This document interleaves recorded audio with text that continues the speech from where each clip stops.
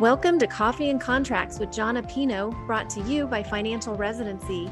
John owns Contract Diagnostics and is an expert on physician contract negotiation and compensation review.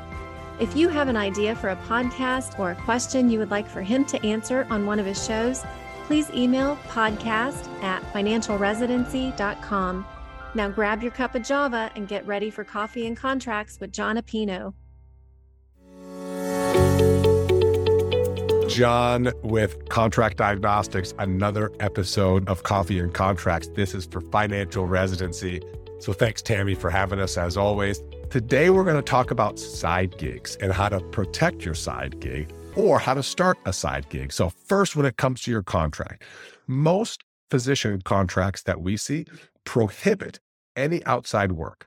Okay, so one of the main things that you need to keep in mind when you look at your employment contract, usually independent contractor jobs don't restrict outside activities. If they do, that would be a red flag. You're an independent contractor. They shouldn't restrict you working for other people. That's not something independent contractor agreements should have. But assuming you're an employee, there's usually a section in the contract that talks about exclusivity. So exclusively, you're working for the employer. Now, lots of different things can be in here. It can talk about exclusivity around your professional duties. As a physician, of course, your professional duties would be considered patient care, but it should be very particular in the contract that professional is not medically related.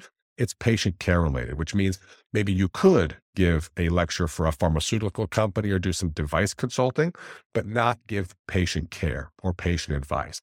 Some companies want approval for everything, no matter if it's professional or non-professional. So maybe you want to start up a taco shop. Maybe you want to open up a bunch of rentals for housing. It's important to understand how the employer classifies outside activities. If it's any activity they want approval for, or if it's only professional in nature. And again, if it's professional in nature, is it related to your medical knowledge, or is it related to anything only patient care? Because some physicians may want to do pharmaceutical talks or consulting with industry. They may want to do DMEs. They may want an expert testimony for attorneys and firms that need that kind of service. They might want to do consulting for disability work, or they may want something that has nothing to do with medicine, like blog on travel, or create a YouTube channel, or open up, like I said, a restaurant, or have a bunch of rental properties for tenants. So regardless of what you want to do, it's important that you understand how the contract is set up to make sure that you either A, have it pre-approved. So if you're taking a job and you know you want to do something, let's get it pre-approved. Or if you're in a job and you know you want to do something, obviously look at your contract, understand what it says and what responsibilities you have with outside activities.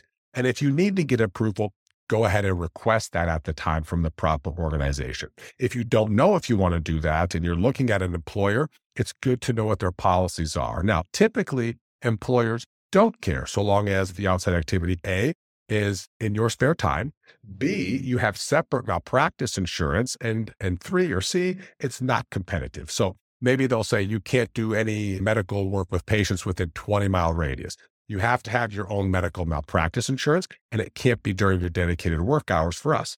Okay, fine. Let's prove those things, and then they should approve it. And again, pre-approval is always good. If you have a relationship with something, if you are doing something or working on something, make sure you get all of those things approved ahead of time. That can usually be approved and put in an addendum.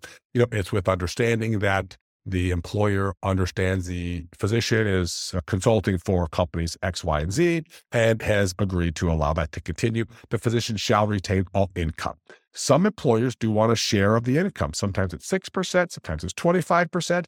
I've seen 80% of that money be retained by the employer, obviously as a deterrent to keep you guys from doing that. So again, understand what your contract says when it comes to outside activities or side gigs. I know there's a big push for people doing 1099 incomes right now for various reasons and having side gigs and not just one avenue to earn money, but multiple. So if a side gig is something that you're doing or is in your future, make sure you know what your contract says for that. If we can help with anything contract related, reach out to us here at Contract Diagnostics. You can find us easily online on the Financial Residency website. Of course, we have free consults. We have packages to review a contract or just your compensation structure and provide you data as well. So we will be here if you need, but have a great rest of the day. And we look forward to connecting with you on the next Coffee and Contracts.